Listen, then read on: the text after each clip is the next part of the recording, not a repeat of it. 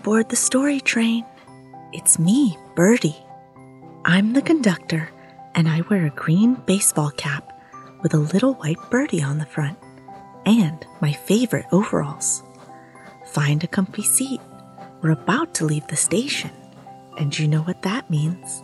We're going someplace new. There goes the sound of 2 whistles.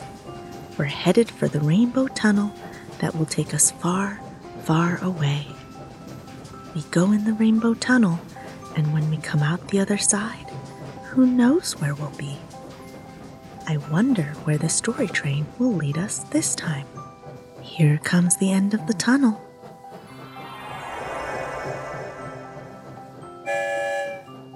We've arrived at our destination, the bustling city of London, England.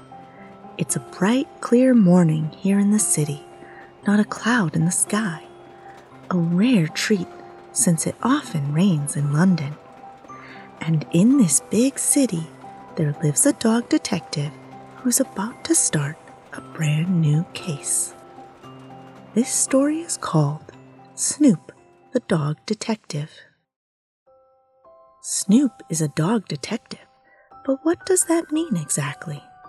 Well, little listener, a dog detective is a very special breed of dog with a very important job. You see, a dog detective is trained to track down clues. They're trained to solve mysteries. And they work for the International Dog Detective Agency. On this particular morning, Snoop the Dog Detective is on a case. It's called The Case of the Missing Dog Hat. But I'm getting ahead of myself. First, let's meet Freckles, the leader of the International Dog Detective Agency, who also happens to be missing a hat. Snoop here, said Snoop, the dog detective, when his radio-controlled dog collar beeped. Hello, Snoop. It's me, Freckles, said Freckles. Freckles the Dalmatian only called Snoop in the field when something very big was afoot, so Snoop was a little bit nervous. What can I do for you, Freckles? Asked Snoop. Freckles explained that she had been wearing a nifty little hat when she left for her tea and biscuits at the Bark Park, but when she returned to her office at the fire station, the hat was missing. So you see, Snoop, said Freckles, I have quite a big problem. My hat is missing. The case of the missing hat, said Snoop. Righto, Captain. Now, if I may, a few questions. Please proceed, said Freckles, but make it snappy. I've got a doggy haircut in 10 minutes. Of course, said Snoop. Now, could you tell me the route you walked to get to the Bark Park? Freckles explained that she had walked from the fire station, past the mailbox, under the bridge, up the light pole, across the roof of the cafe, along the sidewalk, and into the park. Snoop was very good at asking questions, and he asked Freckles if she had taken the same way back. Freckles had taken a different route home, down the street with the yellow house. Then, Snoop asked if the hat was still on her head when she made the return trip. I only noticed the hat was gone when I got back to the fire station, said Freckles. I have no idea when I lost it. Finally, Snoop asked what color the hat was, and Freckles told Snoop that the hat was blue. Armed with all the information he needed, Snoop proceeded to the mailbox by the fire station. The moment Snoop arrived, he found his first clue. Very interesting, Snoop said, for he liked to talk to himself when he was about the business of solving a case. It appears Freckles brushed right up against this mailbox post, as dogs like to do. There, stuck to the mailbox post, was a bit of blue thread. And not only that, but the thread kept going down the sidewalk. Snoop thought this was quite a good stroke of luck, and followed the blue thread. The blue thread kept going, and eventually it led under the bridge, where Snoop found a duck swimming in the water. Pardon me, said Snoop, but did you happen to see a hat anywhere near here?" The duck told Snoop that she had seen a hat sitting on top of a dog only recently, but now the hat was gone, and so was the dog. Snoop logged this very important clue into his detective notepad and continued on. The clues were piling up. Soon, Snoop arrived at the light pole. Freckles had somehow climbed up the light pole, and sure enough, the blue thread continued up onto the roof of the cafe. Snoop was a good dog detective, but he was not a good climber, so he decided to find his way to the sidewalk where Freckles finished her walk to the park. There, he found that the blue thread continued. Snoop happily followed the blue thread until he was standing in the bark park where Freckles had enjoyed her tea and biscuits. "Fascinating," said Snoop. Blue thread kept on, out of the park and down the street with the yellow house. Snoop followed the blue thread all the way to the fire station, and there he had a very big thought. "I have solved the case of the missing hat," Snoop said. "I must go and tell Freckles right away." And so he did. Snoop ran right into the fire station and found Freckles sitting on her dog bed, having just received an excellent haircut. "I thought you were looking out for my missing hat," Freckles said. "Do you have an update on the case?" Snoop said that yes, he did have an update. "I have solved the case," Snoop said proudly. "That is very good news," said Freckles. "But I don't see my hat. Where is it?" Snoop explained all about the blue thread that started at the mailbox and went under the bridge and up the light pole and across the roof of the cafe and down the sidewalk and into the park and past the yellow house and— "Yes, I know all about that," said Freckles. "But where is my hat?" And then Snoop told Freckles the answer. "I'm afraid your tiny blue hat is everywhere." Freckles was confused, so Snoop explained. "You see," said Snoop, "your blue hat caught on the mailbox when you walked by, and then you kept walking as your hat unraveled. It unraveled under the bridge, up the light pole, across the roof of the cafe, down the sidewalk, into the park, past the yellow house, and right back here. If you look right there, you'll see your hat ended right in front of you." And sure enough, the long blue thread did come to an end right in front of Freckles' dog bed. It turned out the entire blue hat unraveled along Freckles' journey, right off the top of her head. "Your hat has been found," said Snoop. "It's under the bridge, up the light pole, across the roof of the cafe, down the sidewalk, into the park, and down the street in front of the yellow house." Freckles was quite amazed at the fact that her hat had gone from sitting on her head to sitting all over town, but she had to admit it made sense. The case was solved. "Good job, Snoop," said Freckles. "I will have to go on a long walk to retrieve my hat." "That you will," said Snoop. Snoop asked if there was anything else he could do for Freckles, and she said that there was. In fact, there was a very big thing Snoop could do. Snoop sat at attention, and Freckles explained that a brand new dog detective recruit needed training, and Snoop had been chosen to do it. It would mean a long journey by ship, across the pond, and over to the town of Pflugerville, where the training would take place. Snoop had never traveled outside of London, so he was a little bit frightened of the idea. But he was also a very good dog detective, and if a trainee needed him, then off he would go, as all good dog detectives would do. And so it was that a grand adventure began, and the adventure was called Snoop and Sniffy. Did you know you can hear the whole story of Snoop and his trainee? You can. Just search for Snoop and Sniffy wherever you get your podcasts, and you too can be a dog detective like Snoop and hear all about his amazing hunting for clues. He might even need your help solving a big case. The story train is rolling on, out of the city of London and back to the train station. Make sure you're all tucked into your train seat. We're headed back to Pflugerville, where Snoop has just arrived and he's about to meet Sniffy. So exciting. Come back again.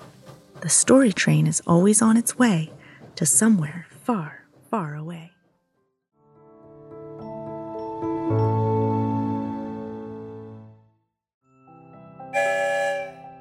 All aboard the story train.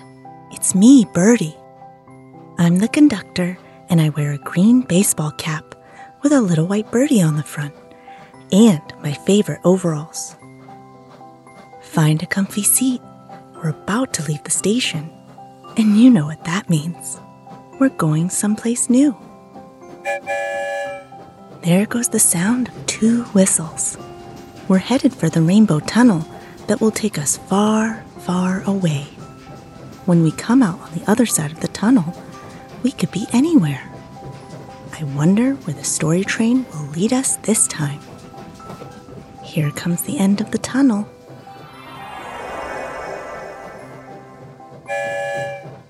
We've arrived at our destination, a regular old town in the state of Kansas in the United States. As a train conductor, I know all about how it feels to go up and over mountains in the story train.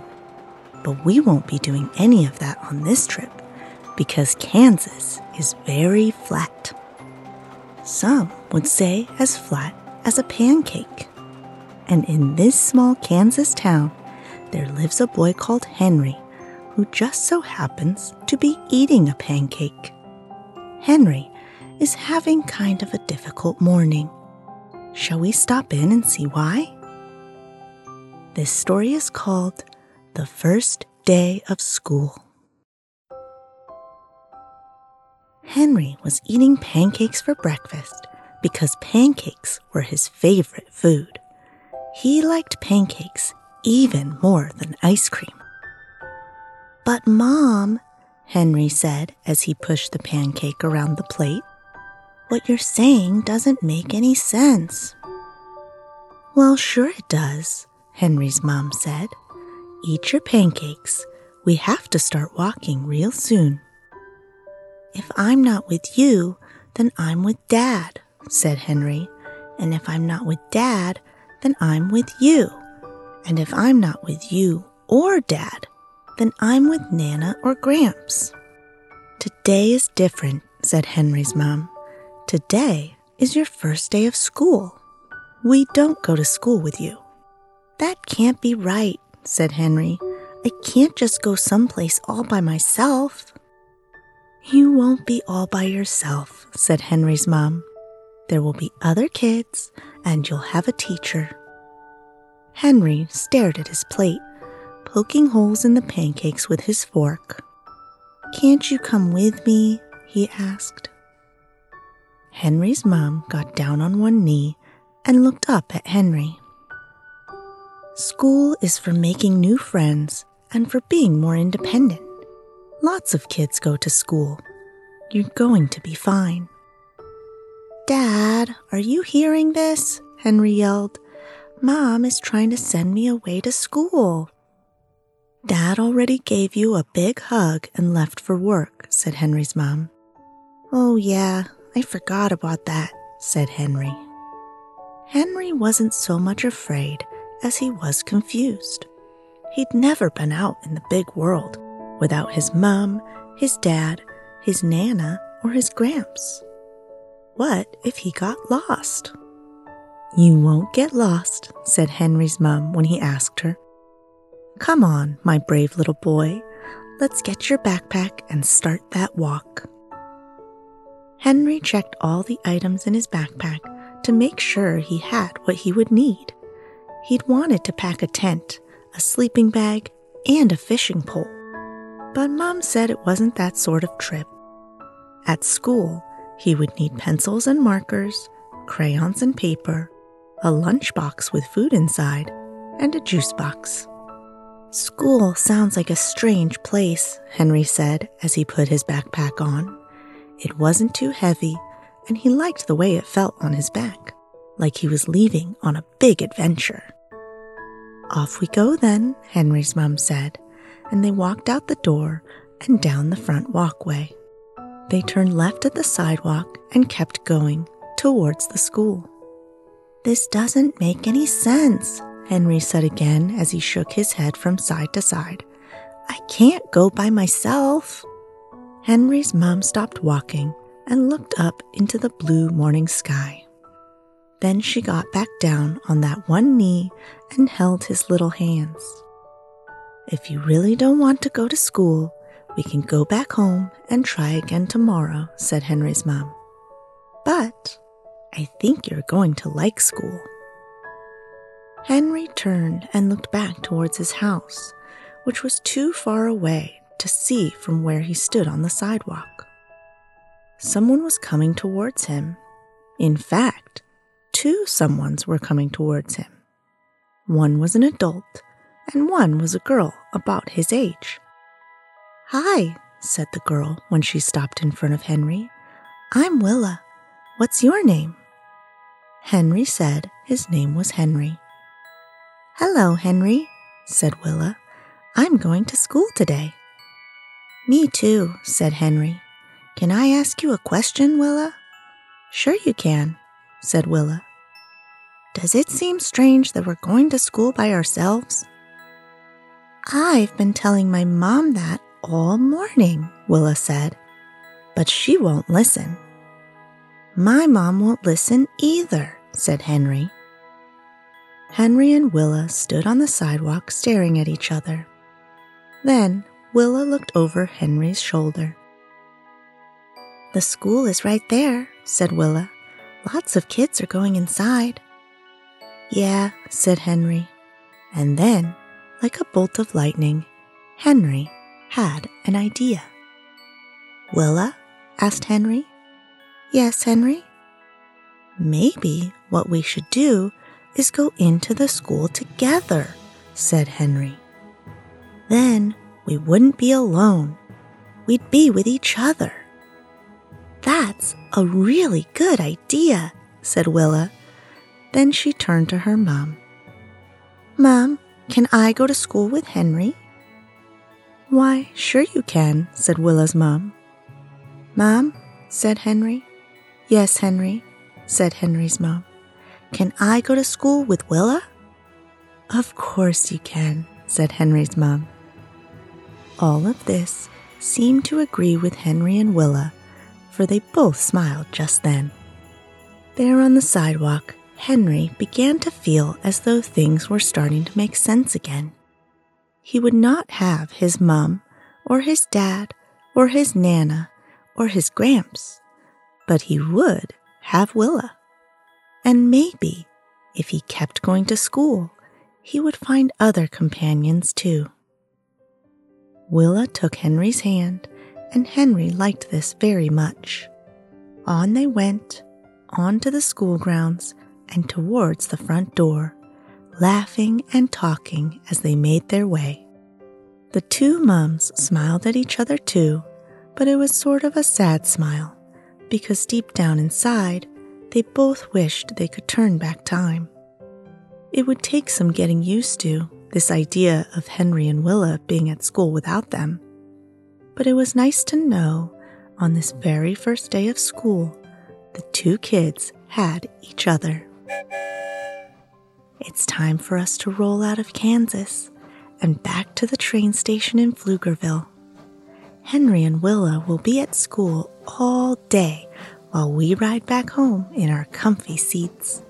But eventually, after a little while, they'll go back home just like us.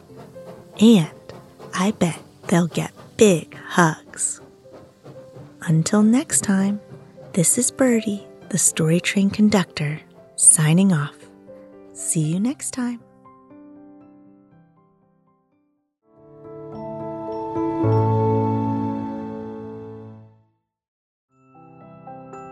Welcome back to the Story Train. I'm glad you decided to climb aboard. find yourself a cozy seat, get a warm blanket, and settle in, because the story train is about to leave the station. We're on the move, and you know what that means. We're headed someplace new. It could be anywhere in the world. That's what makes the story train special. It goes through the rainbow tunnel, and when we come out on the other side, we arrive somewhere far, far away. I wonder where it could be. Only one way to find out. Roll on through the rainbow tunnel. Oh, and here we are, coming out on the other side of the tunnel. We really have traveled far from the Pflugerville train station this time. I know this place because of all the blue water and white buildings. We've arrived in Athens, Greece. The country of Greece is sandwiched between a big country called Turkey and a country shaped like a boot called Italy. Maybe someone will show you where Greece is on a map if you ask them. It's very exciting to find new places in the world. Anyway, today I'm going to tell you a story that originated in this place a very long time ago. You see, Athens is where a whole bunch of famous stories called Aesop's Fables got their start. Aesop's Fables are some of the oldest and most interesting stories ever told. And today I'm going to tell you one that was written over 1,000 years ago.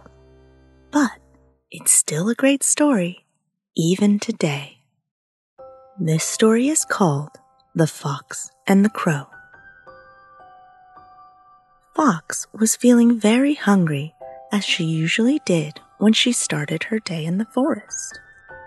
It was her usual custom to wander through the forest at the break of day, searching for another forest dweller who she might be able to trick into giving her some food. Ask anyone, and they'll tell you the fox was clever and cunning. Most animals of the forest knew it was wise to avoid the fox, but the fox always found at least one animal on her morning walk. On this day, that animal was a bird, a crow to be exact, and it was sitting high up in a tree when Fox appeared on the path below. "Well," said Fox, "it looks as though I've found Crow way up in the tree. It's lovely to see you this fine morning, Crow." Fox knew if she wanted to get her way, she would need to be friendly. Crow could simply fly away if Fox was unpleasant. "And what's this?" Fox said. "I see you have a large chunk of cheese in your beak. My, that is a lovely hunk of cheese." Crow didn't move. It simply stared off into the distance, proud of its cheese and happy as it thought about eating the cheese just as soon as the pesky fox went away. Fox, for her part, thought she knew where the cheese had come from. The dairy farmer at the edge of the forest made the most wonderful cheese in the world.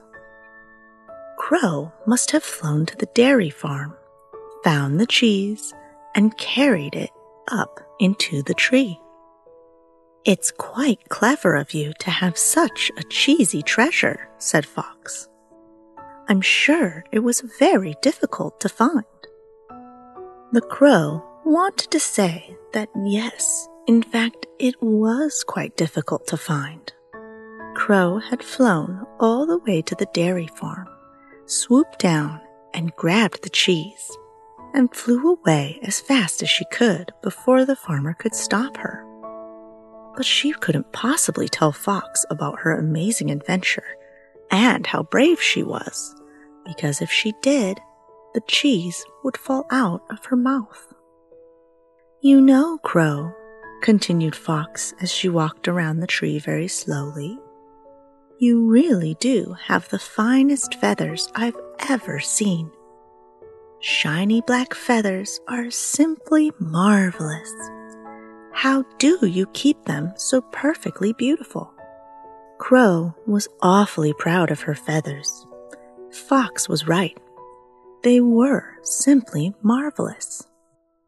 She stood up even taller and shook her tail, but she did not say anything to Fox, for if she did, the cheese would fall from her mouth. "And your sharp claws," said Fox. "They must be strong for grabbing things with, and sharp as swords. I wish I had claws like that. But alas, I only have dull paws." Crow could not have agreed more. Fox was right. Her claws were sharp as swords. They were much better than paws. Fox stood up on 2 feet and put her front paws against the tree. "But maybe the most amazing thing about you, Crow, are your wings," said Fox. "Such majestic wings. You can fly all across the forest while I have to walk and walk to get anywhere. Truly amazing." Crow completely agreed. Fox was right. Her wings were amazing. They could carry her high into the sky and all around the forest. Crow was so flattered, she nearly told Fox she was right about her wings, but she was afraid she would drop the cheese. So Crow spread her wings and fluttered them, just to show the world and the fox how truly magnificent they were. Unfortunately for Crow, she had pretty much fallen into Fox's clever trap by this point. All there was left for Fox to do was put the icing on the cake. "Actually, the most amazing thing about you, Crow, isn't your wings," said Fox. Crow's eyes narrowed. What an insult! Of course her wings were the greatest thing about her. She was a bird. "No, the most amazing thing about you, Crow, is your incredible singing voice," said Fox. Now, as everyone knows, a crow may have many amazing qualities, but singing isn't one of them. The caw, caw, caw of a crow is more likely to cause you to plug your ears than think how beautiful the sound is. But poor Crow had fallen so far under Fox's clever spell, she actually believed it was true. Crow had the most amazing feathers. Crow had the strongest and sharpest claws. Crow had the most fabulous wings. So, of course, it was also true that Crow could sing like none other. "If only I could hear that sweet morning song of the crow, it would make me so very happy," said Fox. "In fact, it would make every creature in the forest happy." Well, this sounded quite amazing to Crow. Everyone was waiting for her to sing, and in her swelling pride, she finally could take no more, and sing she did. "Caw, caw, caw." Loud and full of energy, she sang, "Caw, caw, caw." And oh, how it echoed across the forest, loud and brash, and, to be honest, not very beautifully. Unfortunately for Crow, it wasn't until the cheese had fallen out of her mouth that she realized how foolish she had been. The big hunk of cheese fell down and down and down and landed right in Fox's mouth. Fox was no fool.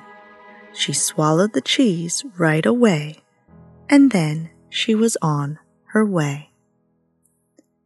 "A delicious voice you have, Crow," said Fox, laughing as she walked down the path away from the tree.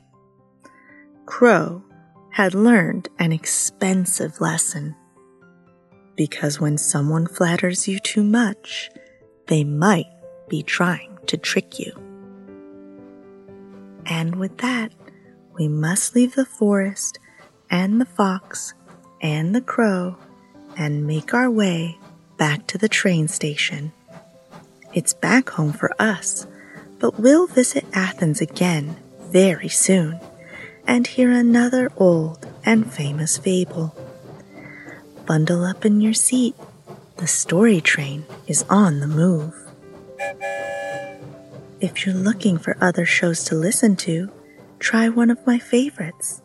You can find all of them by searching for Go Kid Go wherever you get your podcasts. Birdie signing off for today. Ta-ta for now.